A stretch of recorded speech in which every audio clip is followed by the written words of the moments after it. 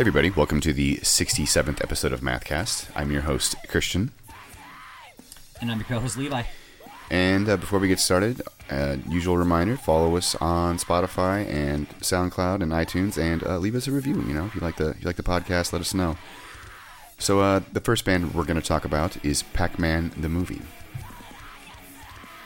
Pac-Man the Movie are a 5-piece mathcore band from Houston, Texas. And we've discussed the band back in 2019 when they released their debut self-titled EP. And now they're back with their new LP, Pac-Man the Movie 2 Eat Lives, which they released back on July 22nd via Dark Trail Records. Chapoy. And they would I would describe what they play as a mix of like mathcore and post-hardcore with really like sassy, tongue-in-cheek lyrics. You know, lots of pull-offs and tritone laden guitar lines, and very like short songs. You know, all these songs like barely clear 2 minutes. Album clocks in at 23 minutes. Yeah, it's so definitely for sure. It's rather short, much like that For Your Health EP. I keep coming back to that because I just feel like that's becoming a trend now. We're just seeing LPs coming in, much shorter run times than we used to. Would you say that it's more digestible of a time frame, Christian? What would you describe that I saw as? that coming a mile away. Yeah, it definitely, due to the digestible nature of a shorter LP, you're definitely able to give this more spins for sure. And it's an addicting. And that being said, this is a pretty fucking addicting listen. Like, I mean, as short as it is, actually, I think it comes in at like 18 or 19 minutes. Really? Yeah, but they, they do add like just so many memorable hooks and. Just the breathing room they add with like the 8-bit moments, it really just gives it like such a good fleshed out and complete feel versus like the last album, which I felt like was a little more like vignettes, more vignettes rather. The 8-bit side does add to the overall tone of the band, just for the title of the band as well, Pac-Man the Movie. For sure. I understand. I think that was like this is an obvious nod. I think we pretty much have to add an 8-bit interlude or two. Come on, you gotta toss in. But that's also the thing. This in no way does the name of this band tell you what's going on here. It is a clever name, but it's not a Nintendo Core like Horse the Band kind of thing going on here. No, not really. No, it's more mathcore. No, and I mean purely mathcore versus like Nintendo Core.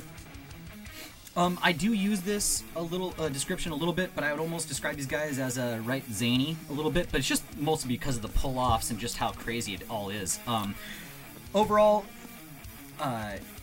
due to the length of this album, it was very easy to blast through, and after it was done, I was like, holy fuck, I fucking finished the album. That was amazing. And I went back, and I almost kind of got lost in each track.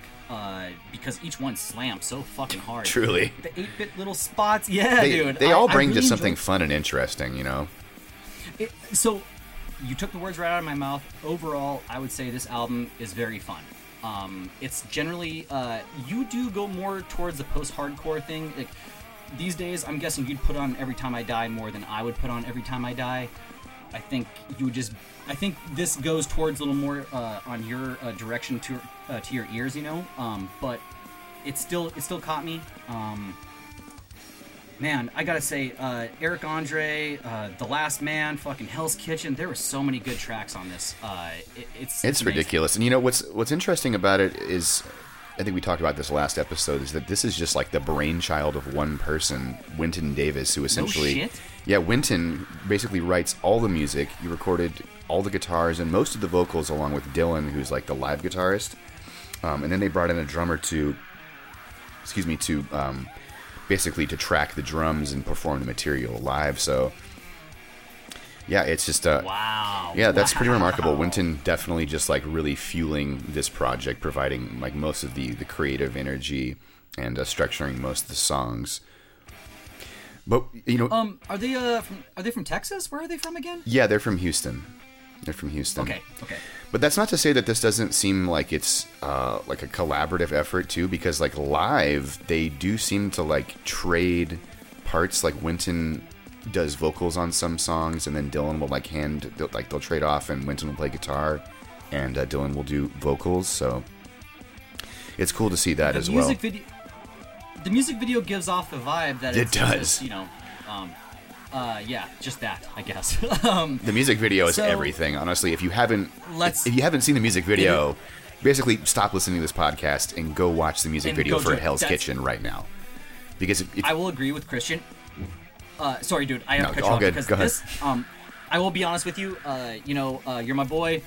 Dark Trail's releasing it. I really wasn't listening to Pac-Man the movie prior to this. I know we did cover them in 2019, but it's the video for Hell's Kitchen made me a believer. It definitely made me go back and rethink what I thought I knew, and I was a little bit wrong. And I really, I'm glad that we are covering this because I definitely would have kind of jumped over it probably if we didn't cover it. for sure, it's kind of easy to overlook. It's got kind of an absurd cover and an absurd name. The name is actually a callback to Galaga the movie, who were friends of mine who Very early aughts reference there, man. Just like all those, Galaga the movie, right? Yeah, very cool reference, and a band that I used to tour with in my old band. So that reference like really hit close to home for me, and I was like, there's just basically no way I can't like not work with these guys. So Love it. yeah, the drumming on this album I think is what sets it apart from the EP. The EP had programmed drums, whereas this album they brought in Daniel Garcia, who basically knocked out all 11 tracks in one sitting, if I'm not mistaken. So really, Fucking awesome. yeah, Workhorse. really.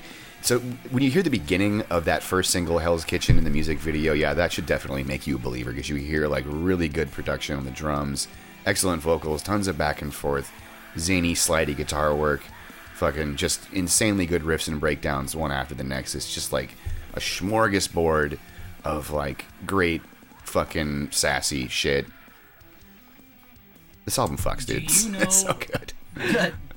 Do you know if they will or do play live? Oh yeah, or they if play that's live a all the time. They just goal? played the other night, and Amazing. they're about to Amazing. open up. Okay. Just today, they actually announced that they're opening up for See You Space Cowboy next week. Pac-Man the movie. Let's see some live footage, baby. Woo! Making moves. There's actually some good live footage of them existing on the internet, so go check that out along with their Hell's Kitchen music video. I'll go check the internet for that. You check the internet. Good. Man, just fuck it. They absolutely killed it on that music video. It really just conveys, Yep. like you were saying, everything what this band is about. Hell's Kitchen, again, is just like the big track because it's got that heavy building earwig introduction and that gang chant of "fuck, I'm dying alone." Game chant is amazing. It's so good, and the interesting thing about this song is that there's a single version and an album version, and the album version actually has that 8-bit outro. On the music video, it is not there. They omitted that, understandably. I thought that was worth noting. Mm-hmm. And it actually, I think it was very well placed at the end of that track, because it kind of does help add a bit of respite after that, that first 5 minutes of chaos or so. I liked Insomnia a lot too. I thought, much like Hell's Kitchen, it just had that infectious introduction, catchy main guitar line, catchy lyrics. Shut up, go the fuck to sleep. Like that hits hard, dude. That fucking guitar line is so good, and just like Yep. just like driving, Go the fuck to sleep. Another big highlight I thought was worth mentioning is Folly D, which basically just needs to be mentioned. I already know where I'm going with this. Those growled vocals on the bridge, just the absurd lyrics. He says, "Suck a dick, fuck a bitch, eat some shit, slit a wrist, fucking sick, fight the fight, burn it down, burn it down." Just so fucking absurd. Can you argue with those lyrics? It's honestly, it's just so. It's like when you hear those nasty, like, just glow on a slam track or something like that, where you're like, this is so obnoxious, I fucking love it. Like that kind of thing, where those lyrics and just like the growls, you're like, I don't think that they're particularly well executed, but it doesn't matter in that moment, because it's just all about it's just all about the fucking absurdity of those lyrics. They're so funny, dude.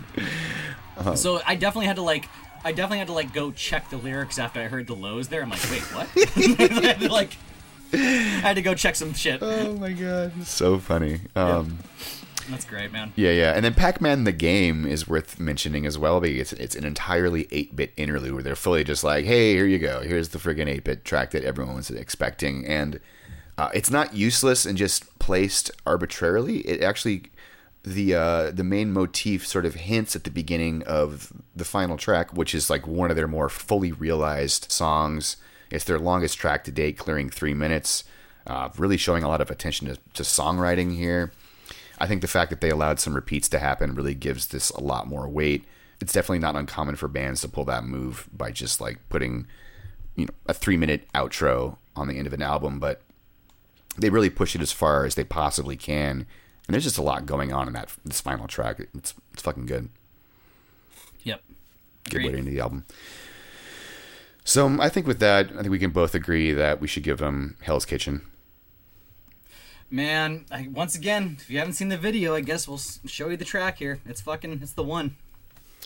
For sure. I will link that for you in the description as well. And if you're a fan of number 12, Fall of Troy, sassy shit like Heavy, Heavy, Low, Low, fucking give this a spin, dog. Yep. And so we're going to go ahead and play for you. Hell's Kitchen, which is track 4 from Pac-Man the Movie 2, Eat Lives. And that came out on July 22nd. Here we go. All right, I might be a little faded.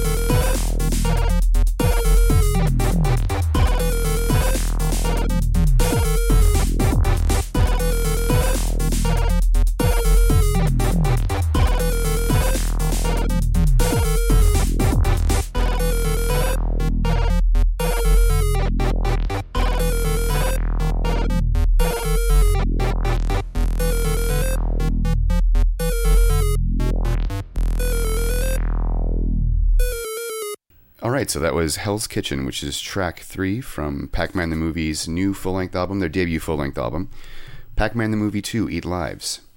And that came out on July 22nd.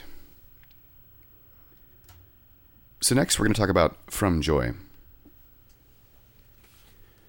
From Joy are a 4-piece metalcore band from Houston, Texas. Lots of Texas bands on this episode, with heavy electronic elements.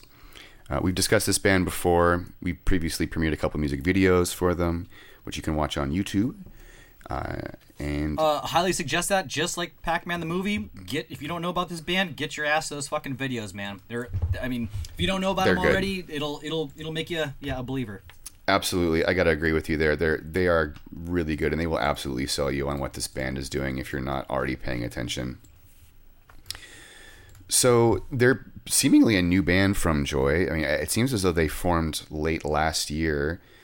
They released a 2-song EP, a single, and now they're back with their basically what is like their debut EP, because their other quote-unquote EP is basically just like a single and like an electronic intro track. Mm-hmm. But now they're back with their new EP again, their debut EP as I would describe it, It Lingers, which came out on July 16th.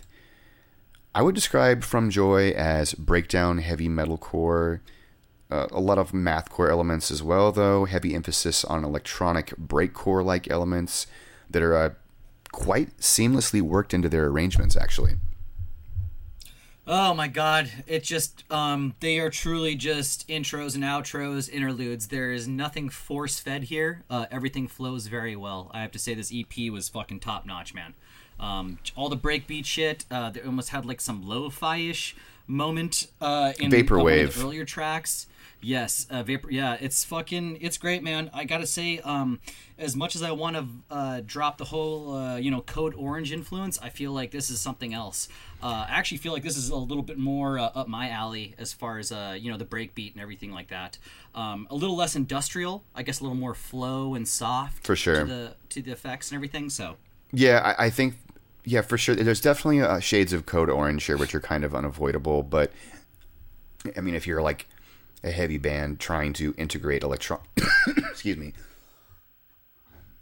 If you're a heavy band trying to like integrate electronic music into your sound, I think that comparison might be sort of unavoidable. But you're right that what they're doing is fairly distinct, I would say, as well.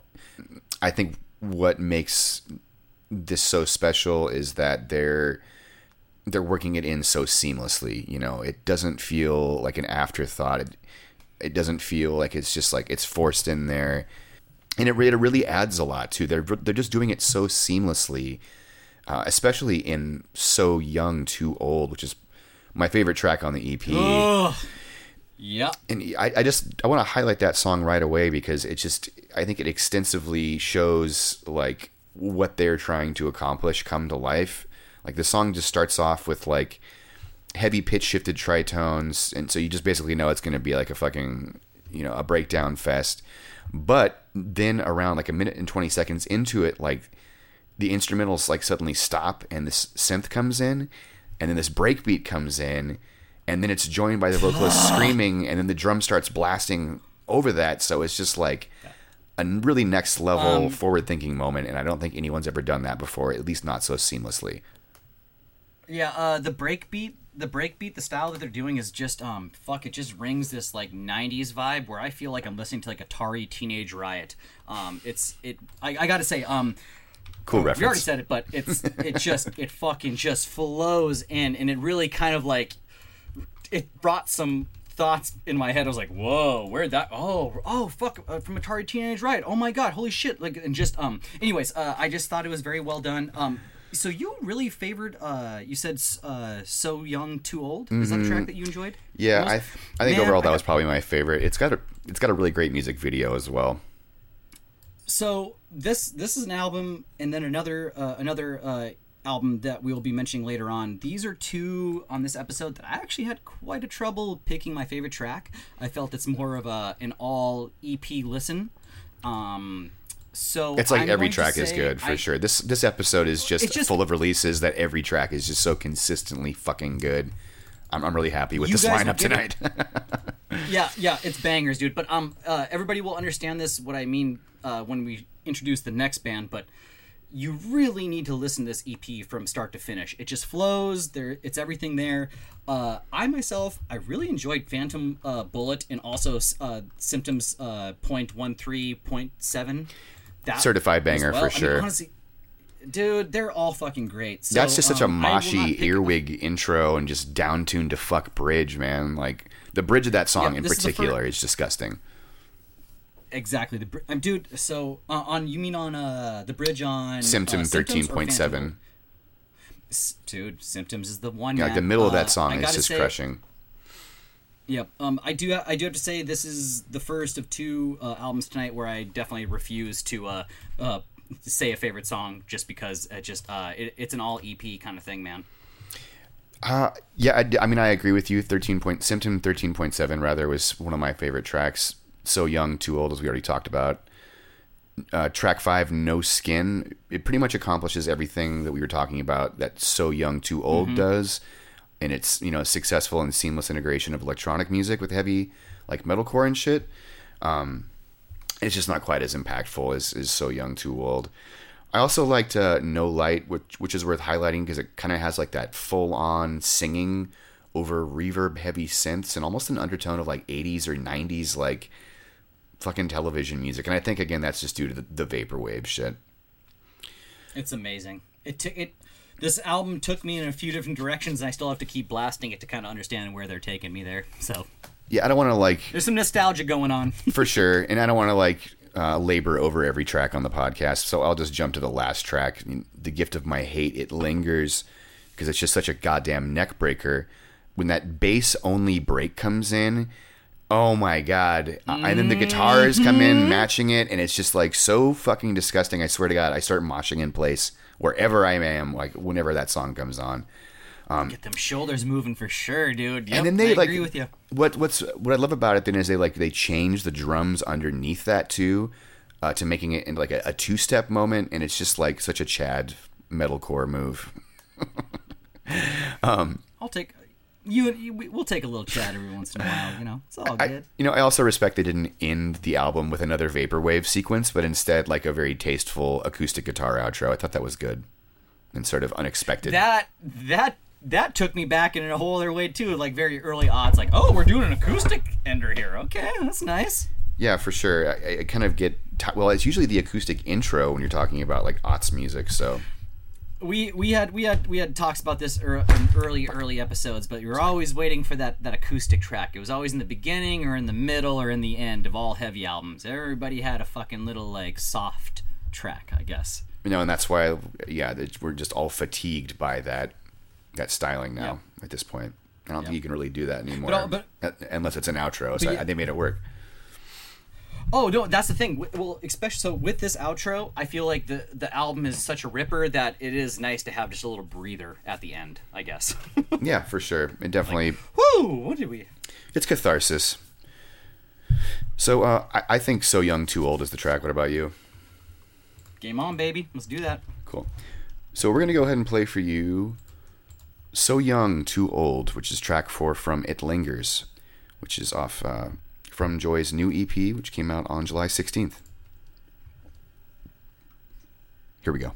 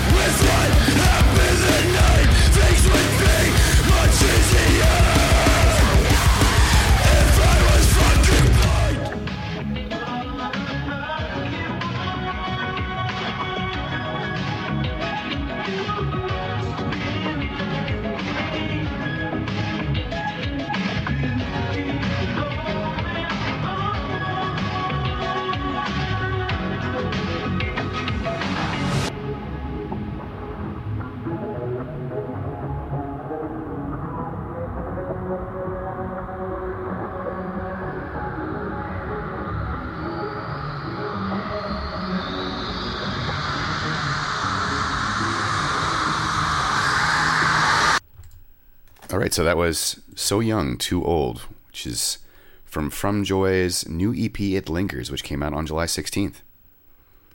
Hey, Christian. That Banger. was really good. Yeah, it was really good. That was like, it was like, oh, it's good. It's like, oh, wait, no, it's like really good. Okay. Yeah, truly. When that moment when the blast beat comes in and meets the tempo of the break beat, it's just such a fucking sublime marriage of like metalcore and electronic. It's fucking perfect.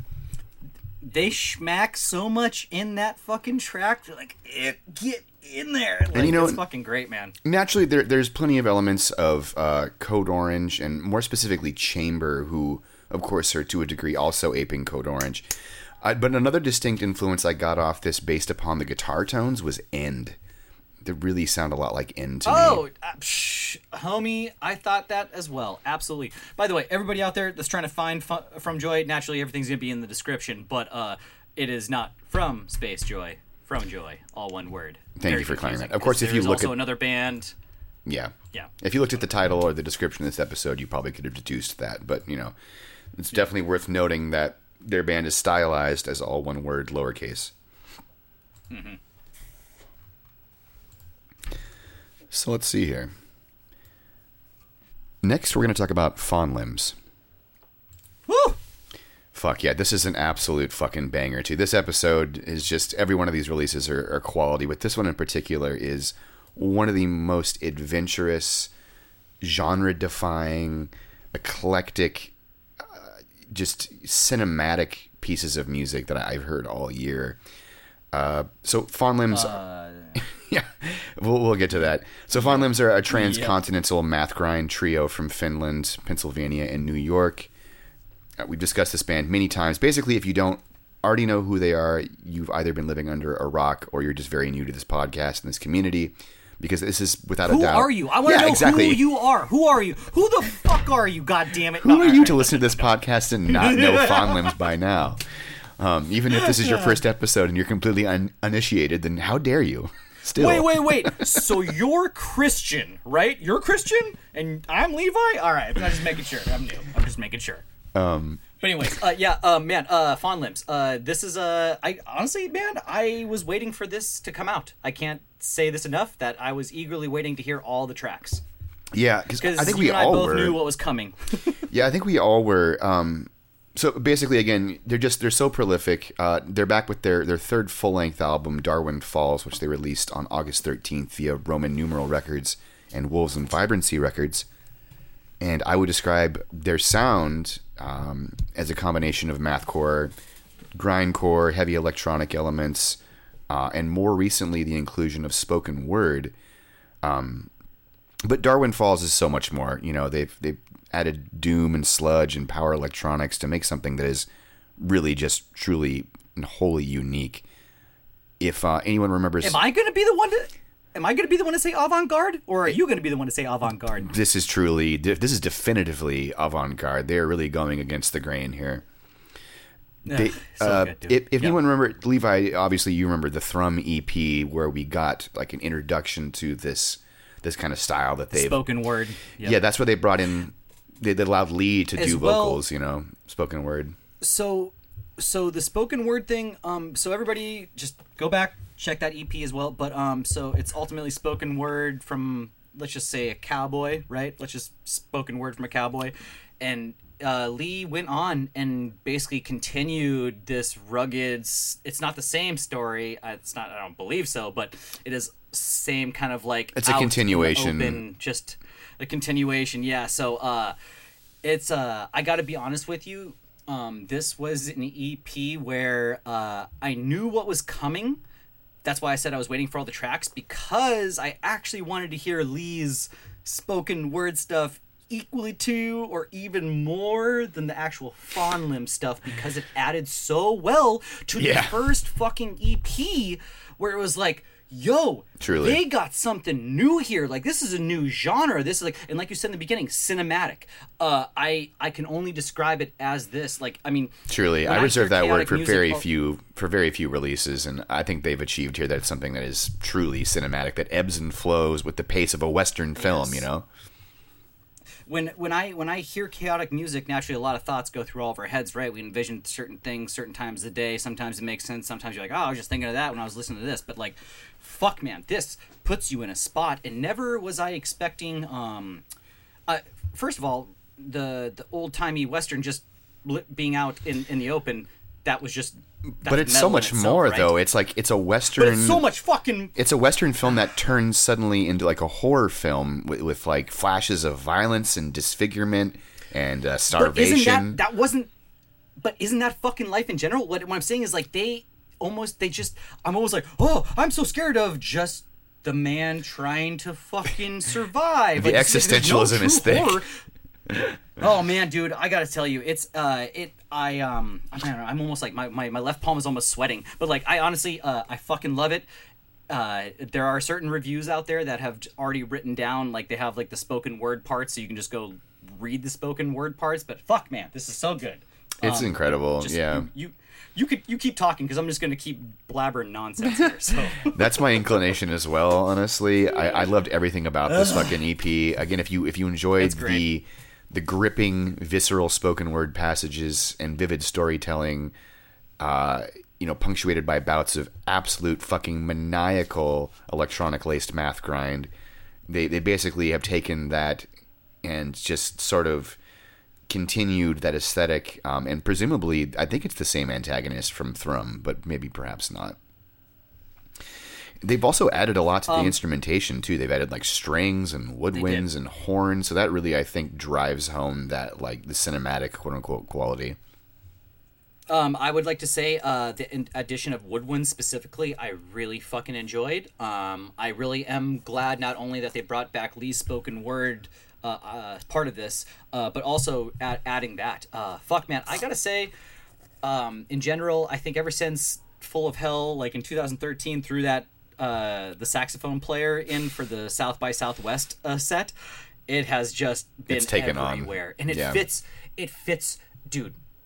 All the woodwinds, brass, it fits very well in chaotic music. We all just got to do it right. And this might be the ska side of me, but I'll always take some fucking horns, man. I'll always take something like that. I think what makes it work here is the slightly improvisational nature of these recordings. Perhaps it sort of just allowed them to like add a lot to the more atmospheric and like paced tracks, and some more dissonance and just noise to like the metal, the quote unquote metal moments as well, the heavy moments. Mm-hmm. There's really just nothing like what Fawn Limbs have done here. This is such a unique animal. But if you can imagine like the spoken word poetry of Lex from Daughters and the polyrhythmic and asymmetrical grooves of Car Bomb and the genre. I feel like this is the genre expanding, but ultimately grindcore at heart, Full of Hell. Yeah, I think you get Darwin Falls. Overall, I gotta say, I feel every time I listen to this album, I feel like it's the Marlboro Man doing the voice, and that's where I like to stick my head in there. I feel like it's like the Marlboro Cigarette Man. So I think we've been so busy gushing that we failed to kind of like voice. Yeah, we really kind of failed to spell out that Lee Fisher, the drummer of Fawn Limbs, who was also previously of Commit Suicide and Psyopus, he provides all the spoken word vocals on this album. So a lot of people haven't. I think I mentioned this last time when we reviewed Fawn Limbs, but whoever hasn't listened to Commit Suicide, you fucking idiot, go listen to Commit Suicide. What are you doing? What are you doing? You gotta check it out. Oh my god! See, I'm idiot. I need to go listen. I know. Yeah, this is still a conversation. It's only 2 albums. Only fucking 2 albums. Go get on that shit. It's all good. Such an asshole. But remind me later. So earlier when I was mentioning From Joy, where I just couldn't pick my favorite track, this is the EP I was speaking of, where I don't want to choose a favorite track. That's all you, bud, because this it's hard to do. Yeah, it's a tall order to pick a favorite track because they're all very exceptional. If a track from this album showed up in one of my random Spotify like playlists and stuff, I'd be very upset because I don't want to hear a track. I want to hear the whole goddamn thing. That's where I'm at with this. Right. I don't think it's something. This isn't an album where you can just like, I'm going to throw on a track from Darwin Falls. It's like, no, you got to sit and listen to the whole album and take in the whole storyline, you know. Yeah, it's like you can, but we definitely might be applying some mathcore rules here, where it's like, yeah, you do that if you want, if you be an idiot, I guess, but if you want to do it right, you might want to listen to the whole thing, you know? Well, I guess there's no rules, of course, either in the way you take this music in, but my recommendation would be to take the full album in for sure. I think it'll be more gratifying ultimately to just experience the whole narrative in one go versus to hear a fragment of it. I'm gonna give all the listeners the Midwest passive aggressive thing. Okay, well, if you want to do it the wrong way, you can listen to just one track. But if you want to do it the right way, you should probably listen to the full EP. There you go. Well, it's an LP actually. I think it's like 30 minutes, so I would qualify this as a full album. Nah, I'll give you that. They just blast through everything, so I always think everything's an EP with those guys. That's totally fair. The amount of music they release, you would figure that it's like a bunch of EPs, right? But no, it's like 3 full-length albums and, you know, 1 full-length album a year and 1 EP a year on average, basically. So boys are busy. They're one of the most prolific artists in this scene. So again, I would be shocked if you didn't know who they were and you enjoy this kind of music already. And yeah, it's so hard to pick a fucking favorite track because there's just so many of these moments that are so vivid and stick with you. You know, when he's like describing how he's struggling to maintain consciousness and he sees this small pile of rocks and it looks like some monolithic structure at the end of Wound Hiss. Dude. Or when he kills the snake in Sashura. That's one of the most vivid moments on the album for sure. Him waking up and realizing that the one wound stings more than the other wounds. I repeatedly smashed the goddamn thing's head against a rock and turned it into pulp or some shit like that. It's so brutal, dude. So good. The howls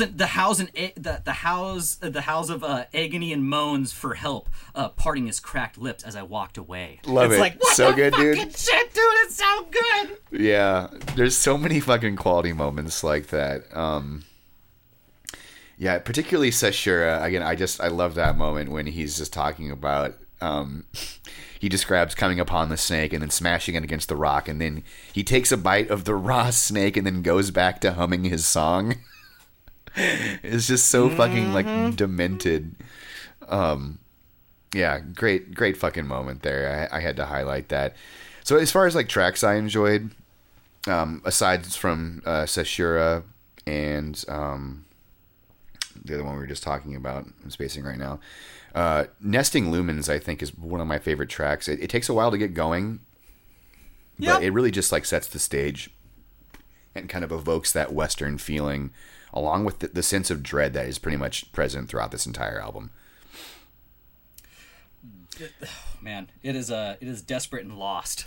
Like if you really read the lyrics and listen to this album, it is a goddamn ride. And even like at the end, it's just like, what the fuck, man? You know, like, back to Nesting Lumens. Life is rough. One thing I liked about that track in particular is that Ellie is doing, like, he's using pitched screaming. He's like screaming, you know, using screaming that is pitched to the guitar line. Something he also does in Wound Hiss too, by the way. And it's just like a cool moment and, you know, an unusual technique. You don't see too many vocalists like scream singing, if you feel me. Like, he scream singing, yep. He scream sings in Nesting Lumens, and it's just like, oh, fucking like wow moment. Like, this is really, really unique. Like right off the bat. I got the feels for sure. I definitely got goosebumps when I heard that for the first time, for sure. Yeah, fucking excellent.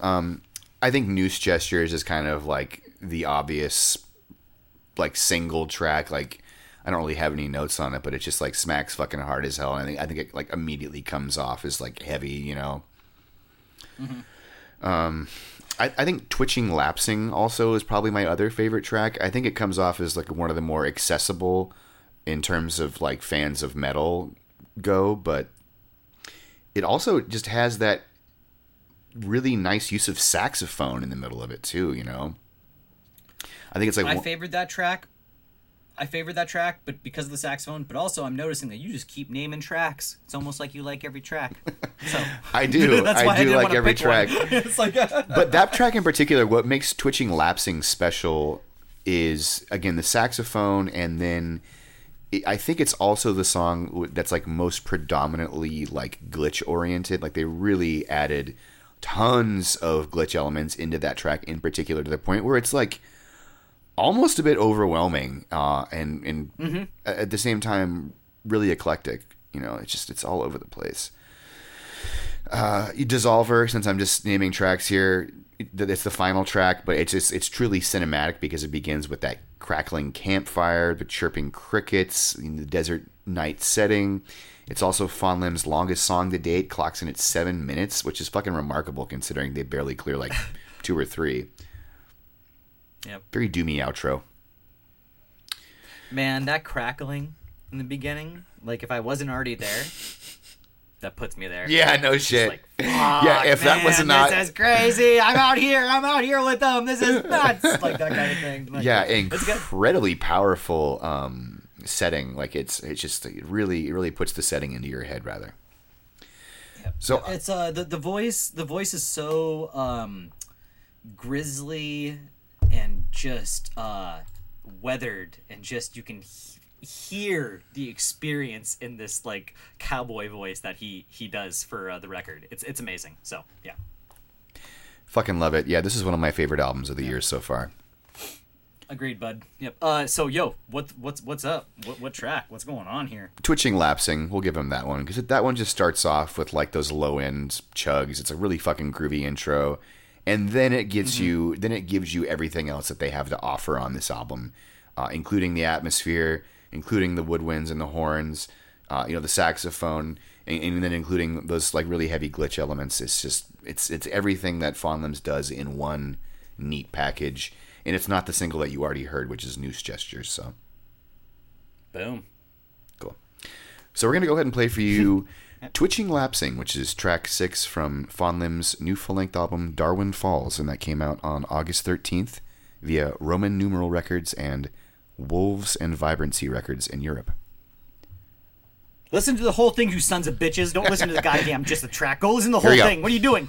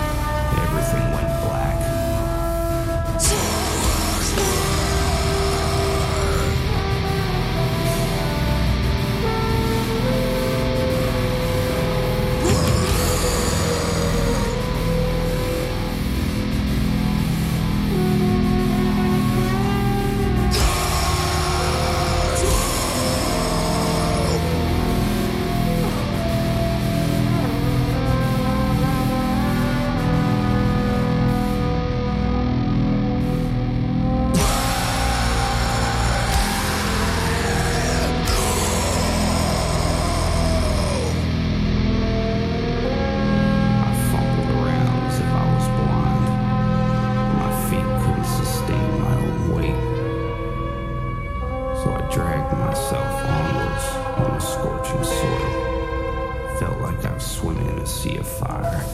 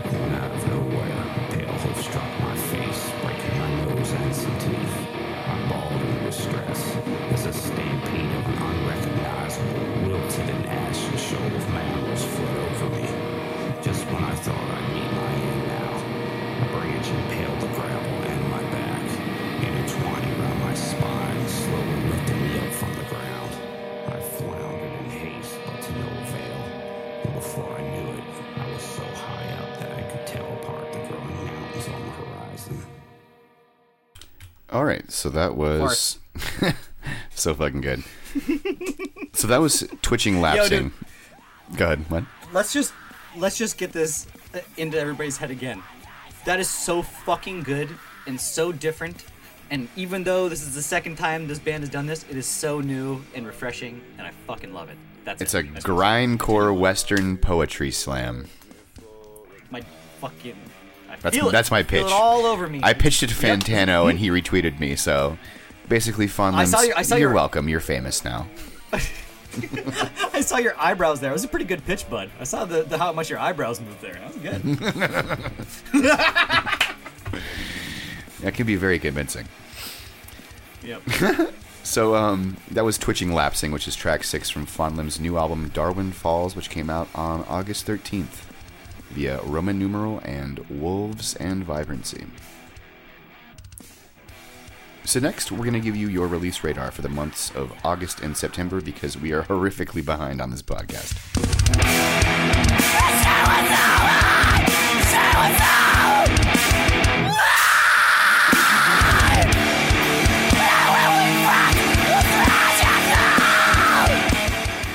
So we kind of are like, we're kind of behind. It's like we're busy. It's like everybody's dangerously we're busy. behind. Everybody's busy. Like 2 months behind. It's like when we're busy, it seems like other bands are busy, aka they're like making a bunch of music. So it's like, wow, we're busy. Everybody's like, yo, we got a bunch of all this like new music and everything. We're like, whoa, what the hell, you know? Well, so, full disclosure, I'm build working up. like 10 hours less a week now, so I can actually focus on like doing fucking notes in a time where I'm not like, you know, about to go to bed or as soon as I wake up. So that's been nice. Been something personal there. So Darwin Falls by Fondlims, as we were just discussing and gushing over moments ago. Definitely one of the best albums of the year. At least one of my favorites anyway. Certainly one of the most experimental, adventurous pieces of music I've ever heard. Personally, there's, again, nothing like that.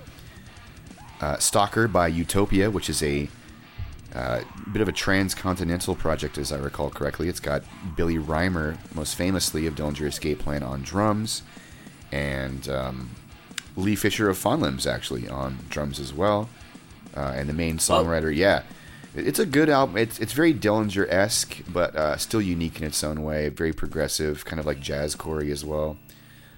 Utopia by Stalker, or excuse me, Stalker by Utopia. Go check that out. Levi, you know about this. Bucky dropped their debut EP, their debut self-titled EP via Levi's label Cliff Parade Records. So if you want some fucking Jerome's Dream vibes, definitely go vibe with that.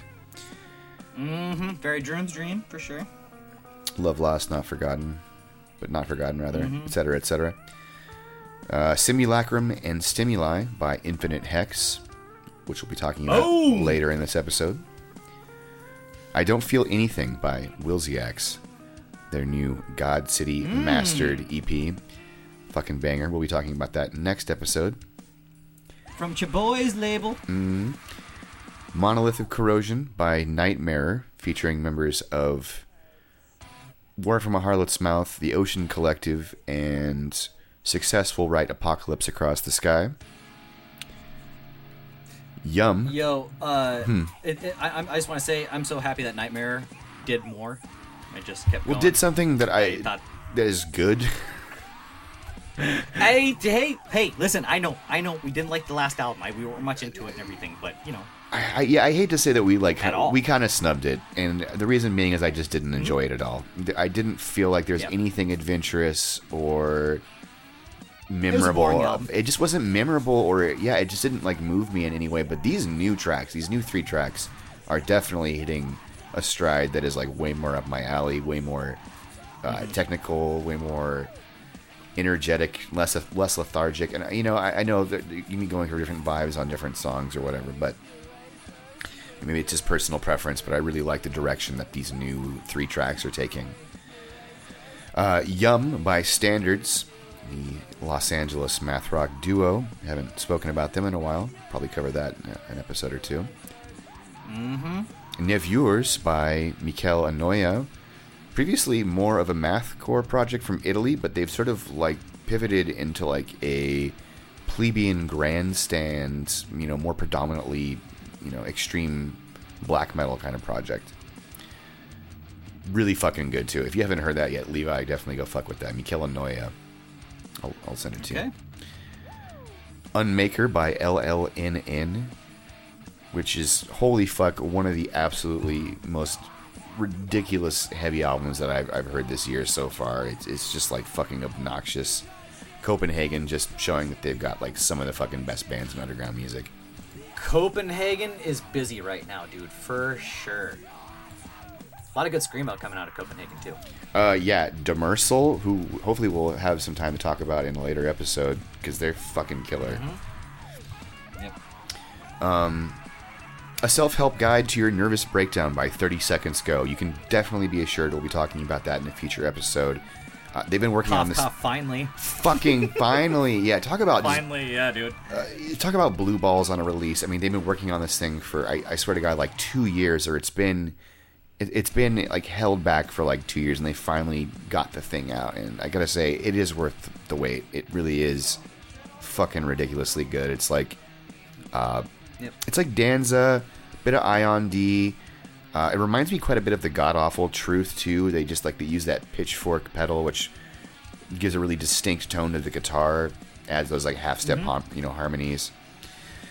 I think that's about it. So that was your release radar for the months of August and September. Boom. I'm definitely missing some shit. Did I miss some shit? Let us know. So next, we're going to talk about No Suffer. No Suffer are a heavy hardcore metalcore quartet from El Paso, Texas, featuring members of Triumph Over Shipwreck. We talked about them back in 2018 when they released their debut single, their single, Breaker, which I liked quite a bit more than that Summer 2-piece EP, and that really got my attention on this project. I think for some reason I just didn't connect with that. And I didn't really connect with the LP quite as much either, sadly, which they released in 2019. And I guess that's why we didn't really get around to covering it, sadly. But now they're back with this new EP, The Great Dying, which they released on July 30th via Silent Pendulum. And this is a whole lot fucking better than anything they've done so far. I I honestly, dude, I thought these boys were long and dead. Was not expecting anything from them. And then not only did they come out with the fucking record, it's like Silent Pendulum is releasing it and everything, and I was like, whoa, like that is fucking great news. And it's just head and shoulders better, just production wise, songwriting wise, the performance wise. So production wise, I mean, they always kind of suffered a little bit as far as that goes. So this is just great to hear the boys in No Suffer actually sound how they should sound. Also, they stick to exactly what they've always done. Solid fucking hardcore, little like metalcore, just straight hardcore, you know. Breakdowns are fucking solid. Yeah, just basically they build songs around just ridiculous breakdowns one after the next. Yeah, I believe they had a vocalist switch in their early days, but even if they didn't, I'm sorry if I got that wrong, guys. But the current vocalist, let's just say, I absolutely love just the quiet raspiness. He in no way has too overpowering of vocals. I really like the tone that he's at. I don't know how else to say that. It's really like raw, you know. Love, it's like raw it's delivery. Raw's a great way. Yeah, I would just say raspy and raw would be my description of his vocals. Lyrics as well. I fucking love the lyrics. Just with hardcore, you want to say a lot, but keep it simple. I really feel like No Suffer does that very well. Overall, this will be maybe my third album tonight where it's hard to pick a favorite track.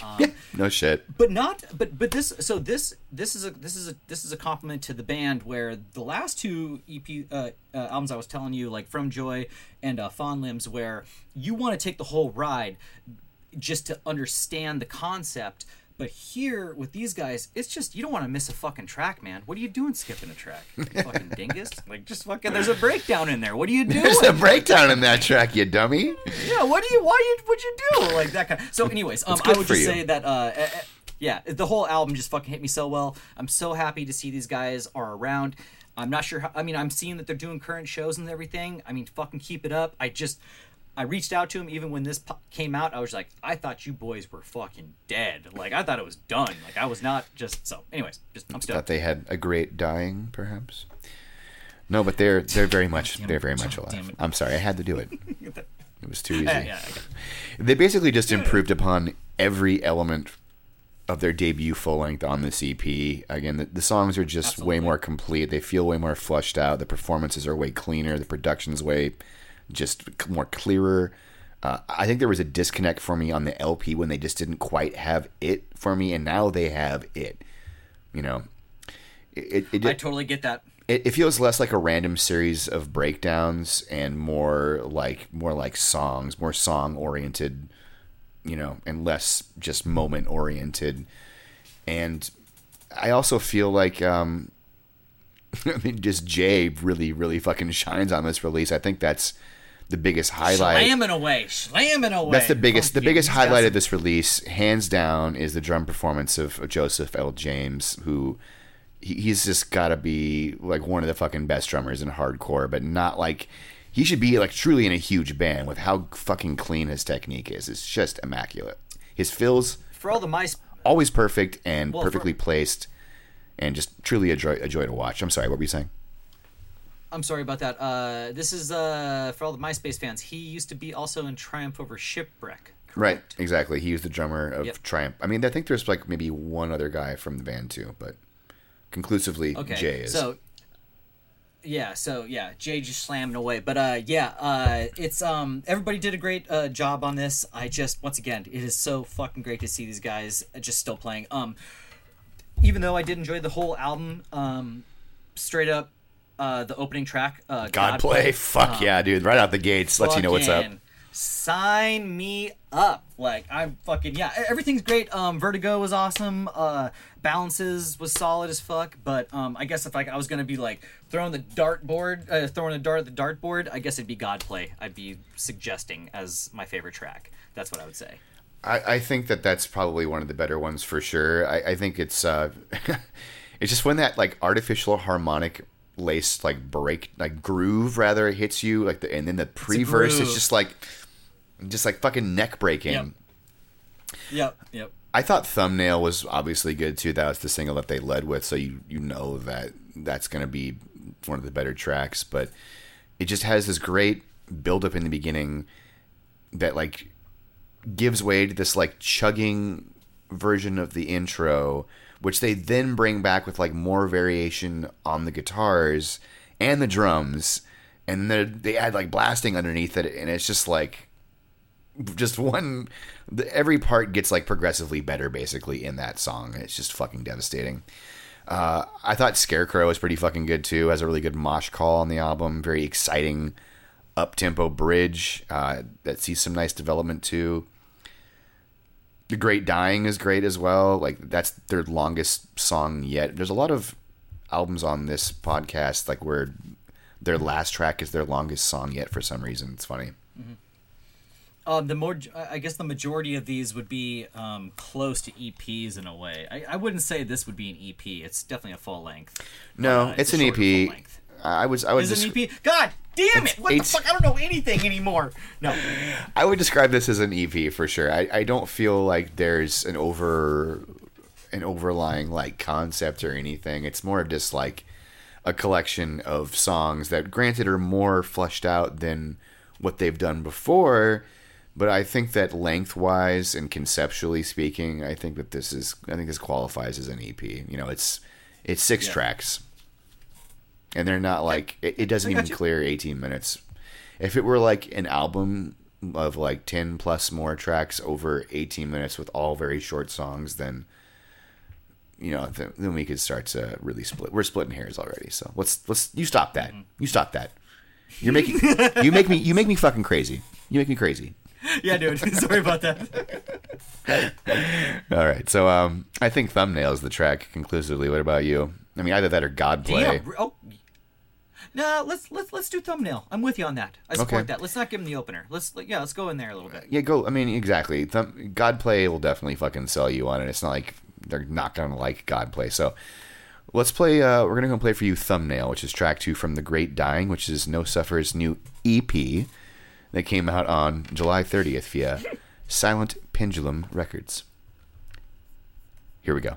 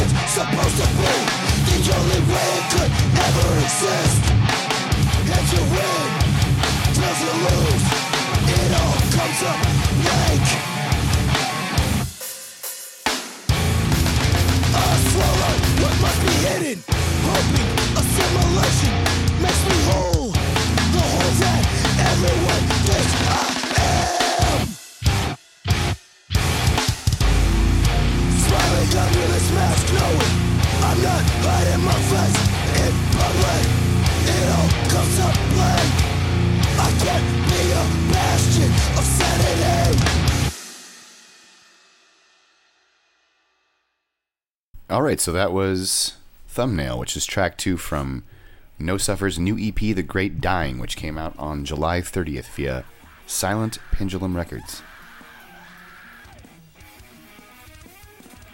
So next, we're going to give you your Mathcore news.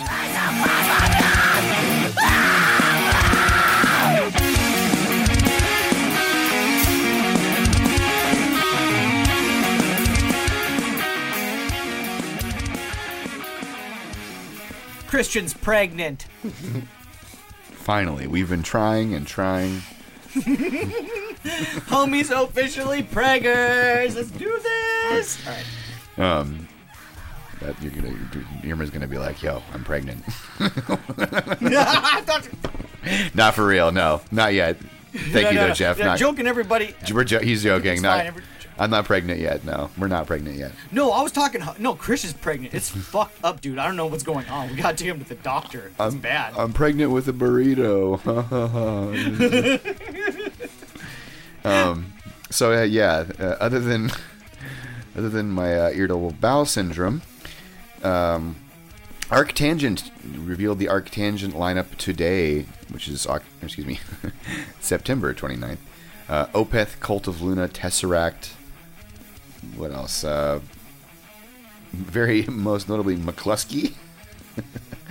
That's interesting. Delta Sleep, The Armed, Intervals, Oathbreaker, The Locust, Frontierer.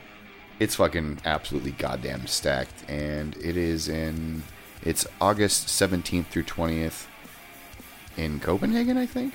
Actually, don't know where Arctangent is. I totally shared this without actually any knowledge of where it is because I'm fucking a stoner. But yeah. So, Arctangent, ladies and gentlemen. Good lineup. You can't go to it, though, because you're probably in the United States. Sorry. No, but Patrick can go, though. Right, my G? You're in the UK, aren't you? Converge just announced their new Blood Moon LP. Yeah, it's in England? Yeah. That's You're right. all off, bud. Thanks, Jeff. We're going to go ahead and edit that out. Chat my coming massive flub. He's in Australia. England for criminals. God damn it! Indeed. So is England close to Australia? Like, I mean, like, how close is it? Like, Yes, Levi, they can see it from their shores. So, Converge it just announced their new Blood Moon collaborative LP with Chelsea Wolfe. They played a show or did like a live like performance with them last year, so it's really cool to see that they've like fully brought this thing to life in album form. Speaking of such things, The Arm just announced their new live album and like video. It's like a live session, evidently, of Ultra Pop live at the Masonic, which will be out on the 15th of October. Really stoked for that. Some more Euro news for you here. Rolo Tomasi and Pupil Slicer just announced of a run of February dates. And then we're going to be sponsoring a show on November 18th. If you're in Brooklyn, head out to Gold Sounds for the homies in Juan Bond, Under the Pier, Thin, and Inertia. And that's November 18th at Gold Sounds in Brooklyn, New York. New York. New York.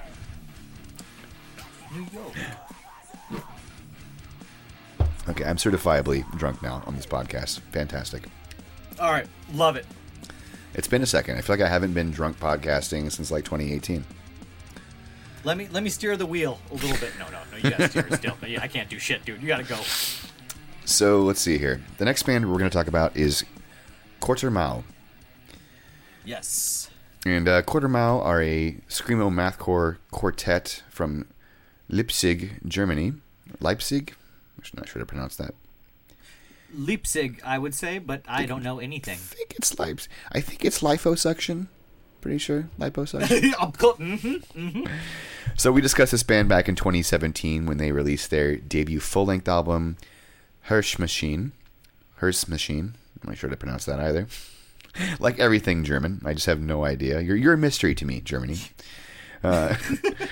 Which to this day, by the way, I absolutely love. I love how expansive and adventurous that LP is. It's very bold, very fun.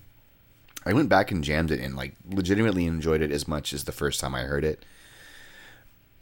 And they've kind of... I did as well. Yeah, I noticed that.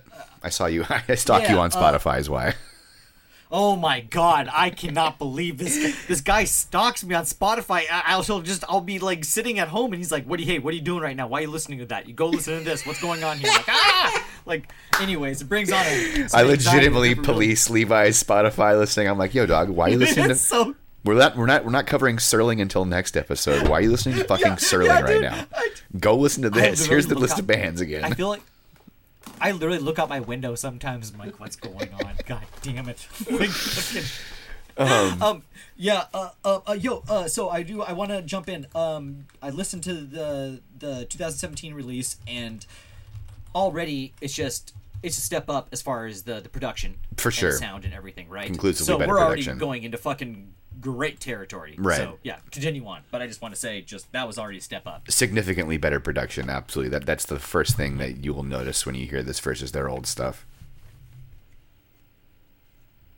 But yeah, I guess more like what would you describe these guys? More like a little more like post-hardcore, pretty much. I would describe their sound as like even parts post-hardcore screamo and mathcore. They've got like really like long form songs and very like shrieked vocals, but a lot more like melodic stuff versus like dissonant stuff. You know, they lean way more towards like stuff that's like either uplifting or melancholy, but like never like very dissonant or I don't know, like discordant, you know? Yep. I really, the track Silver, there was this like tiny little sing-along part right at the end, which I really wish they did a lot more of. The middle, so yeah, it's that's we're getting way ahead of ourselves here, but that Sliver is the track, and that part in particular really, really struck me for sure. Like, just first of all, I want to say, just for being a 3-track EP, I found this to be a deeply satisfying listen that reveals both some serious progression and evolution from this band. They've just come so far conceptually from their early stuff, and it seems like they're like starting to find a unique voice on this album. I agree. What's more, though, is despite the fact that it's just a 3-track EP, it's like just shy of 18 minutes, so they've just jammed so much fucking music in here with that 9-minute closer too.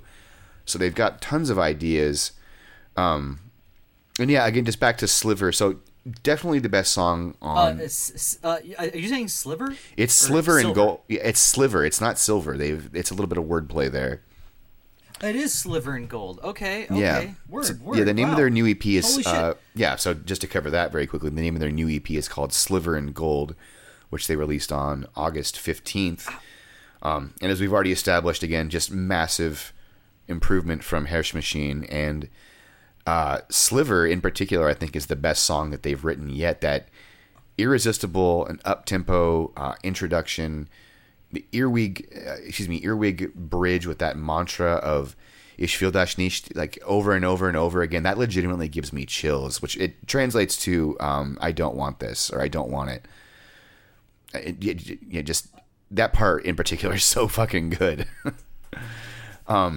Dude, and then I can't believe it. I can't believe it. I honestly, that track, it took me somewhere where the whole last LP, the whole last full length did not take me. Sliver right off the bat, I was like, whoa, what the fuck? This is the same group? Like, wow. Like, For sure, it's like that powerful. I mean, in a good way. Yeah. Yeah. Sorry, I had to jump in. I was like, this track really grabbed me. This was a band that I went to their back catalog first, and because since I saw it was a 3-song EP kind of thing, I was like, fuck it, I'll go listen to their back catalog and I'll come back and listen to. I'm so glad you did. What they got now. Yeah, but sometimes it's nice to go. Sometimes it makes me biased and not the right way. Yeah, it's just That's fair. Yeah, But you need I think it's necessary context when you're trying to understand like why they sound the way they do now versus the way they used to. You know. Absolutely. I would like to know like what they were before. You know, you got to do a little bit of homework. But anyways, Sliver grabbed me, and I have to go back, dude. That is so crazy. I read over this.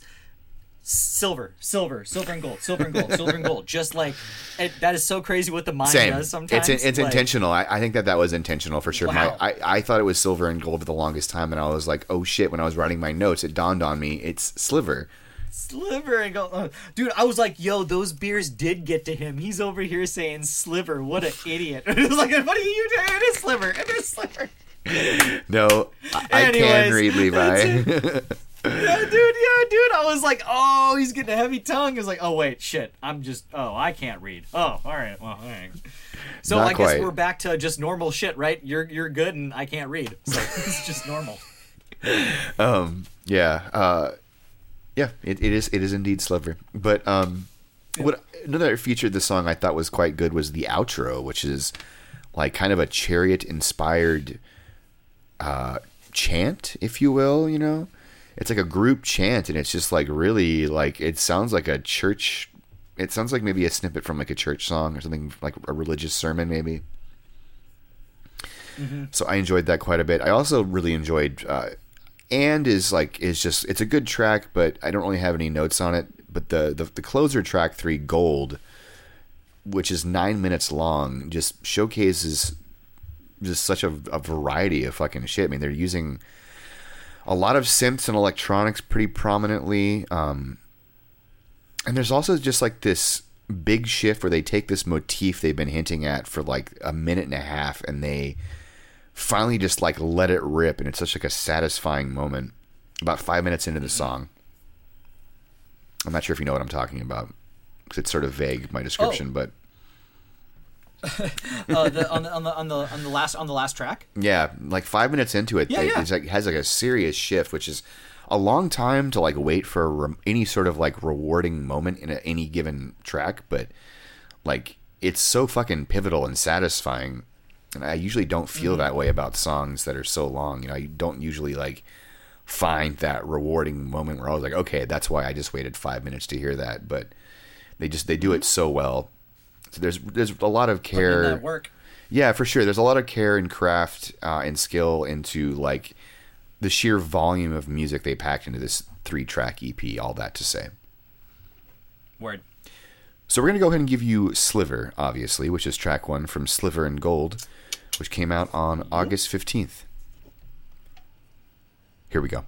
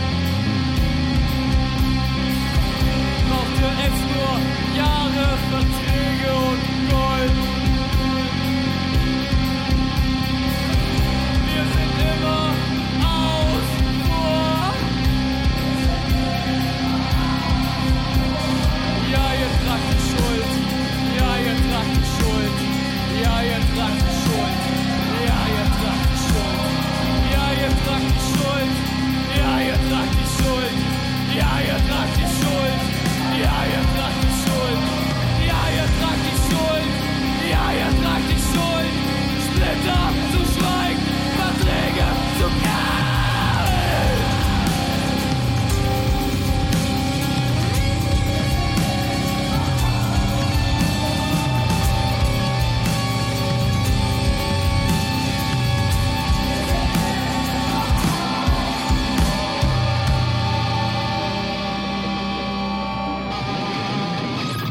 That song is like perfect, dude.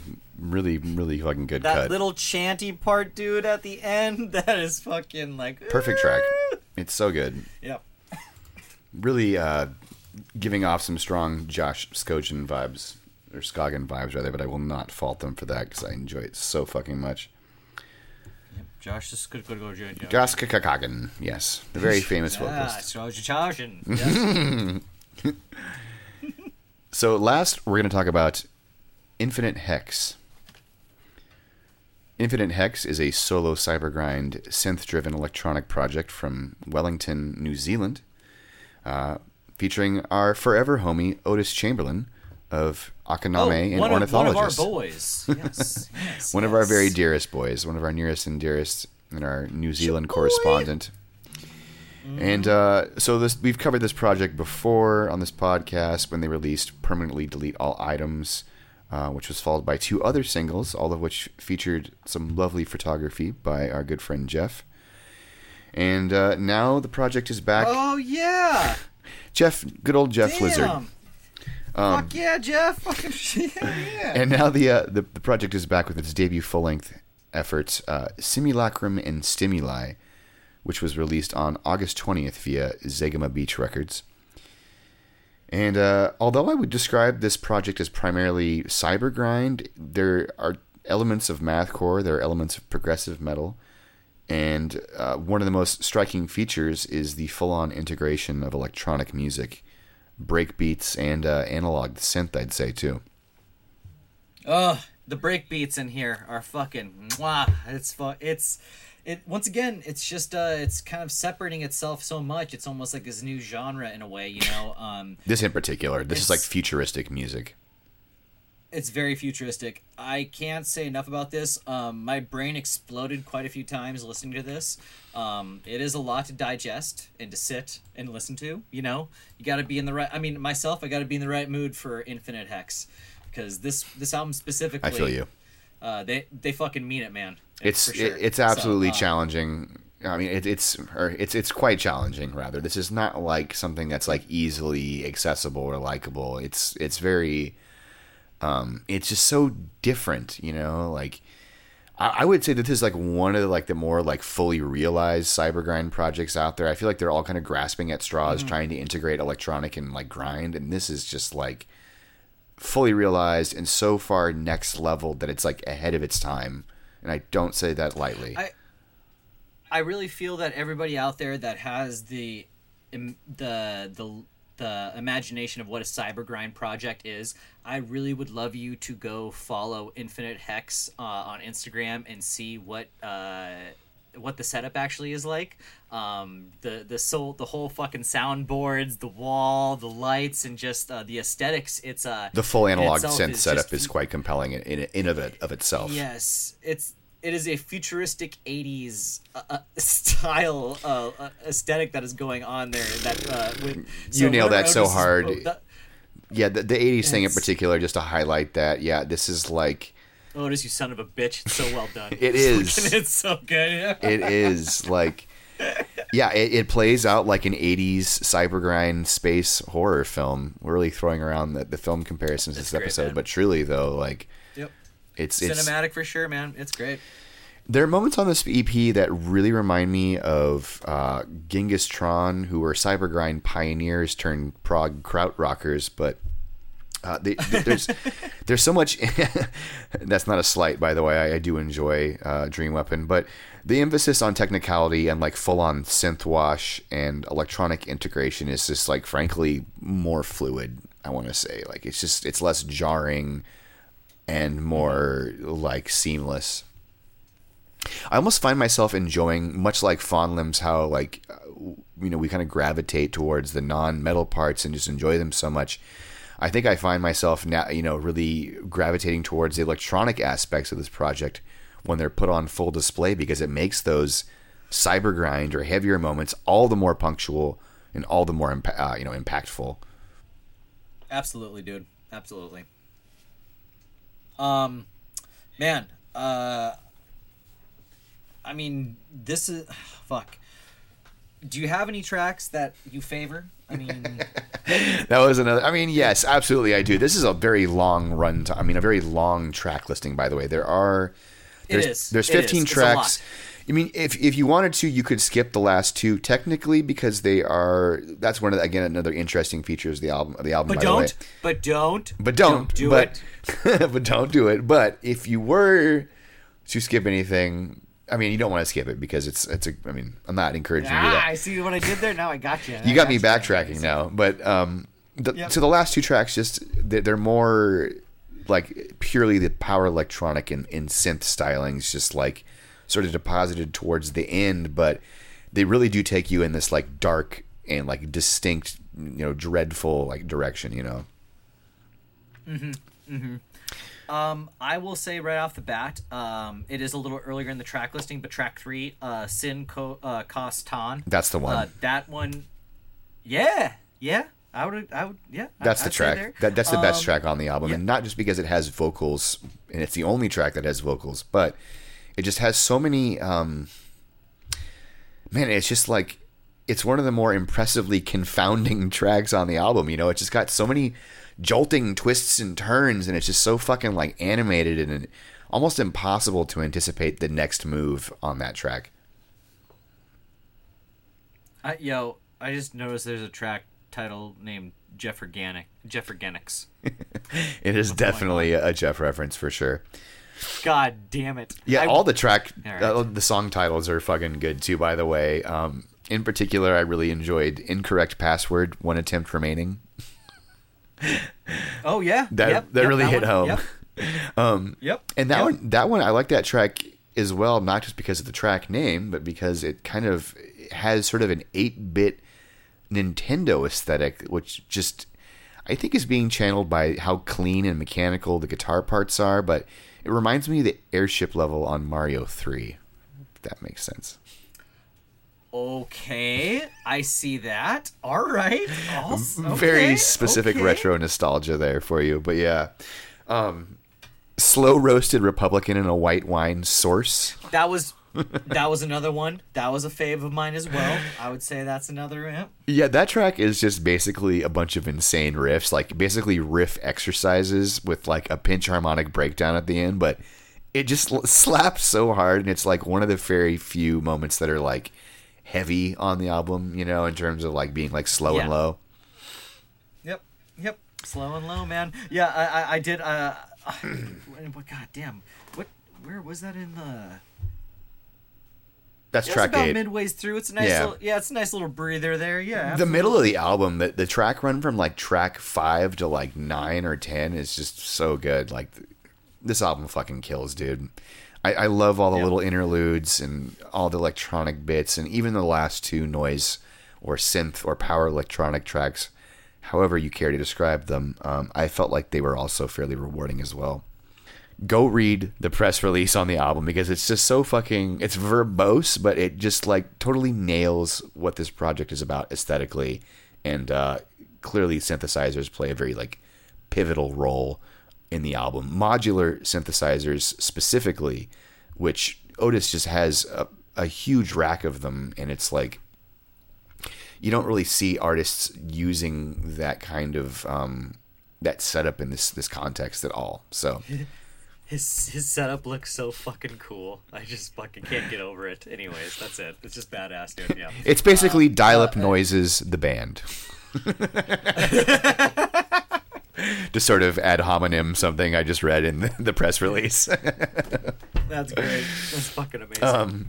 Yeah, so that's all I got. It's a fucking good album. Go fuck with it. This is incredible shit. So next level. So what's the track? Definitely Sin Cost Tan for sure. Pew pew, pew pew. So we're going to go ahead and play for you Sin Cost 10, which is track 3 from Infinite Hex's debut full-length album, Simulacrum and Stimuli. And that came out on August 20th via Zegama Beach Records, actually.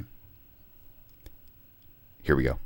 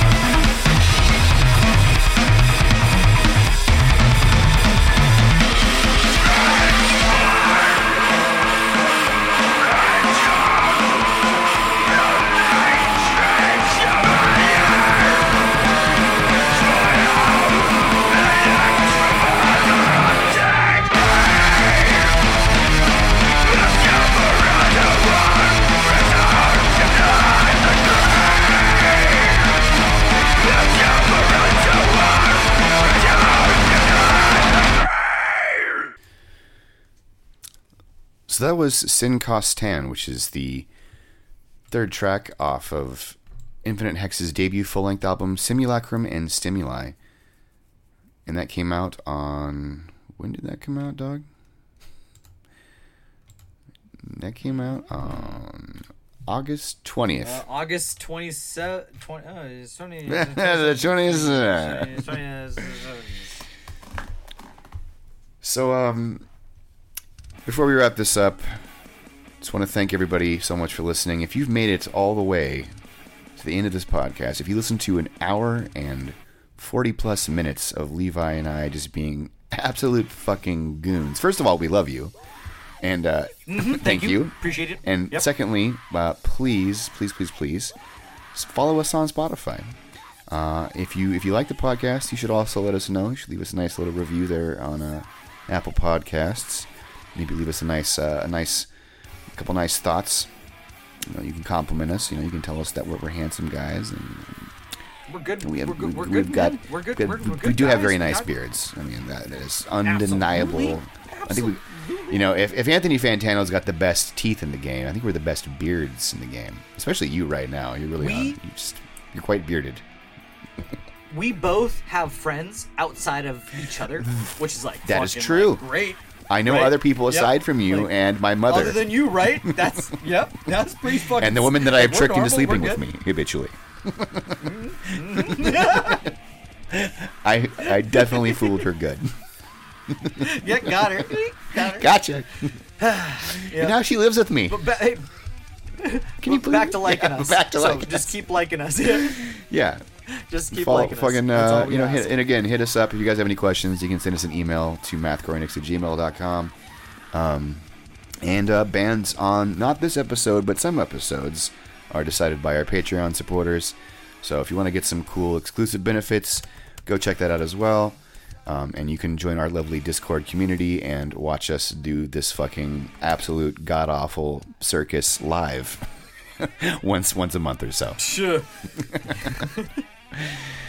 So I guess that about wraps it up for the 67th episode of Mathcast. I'm your host, Christian.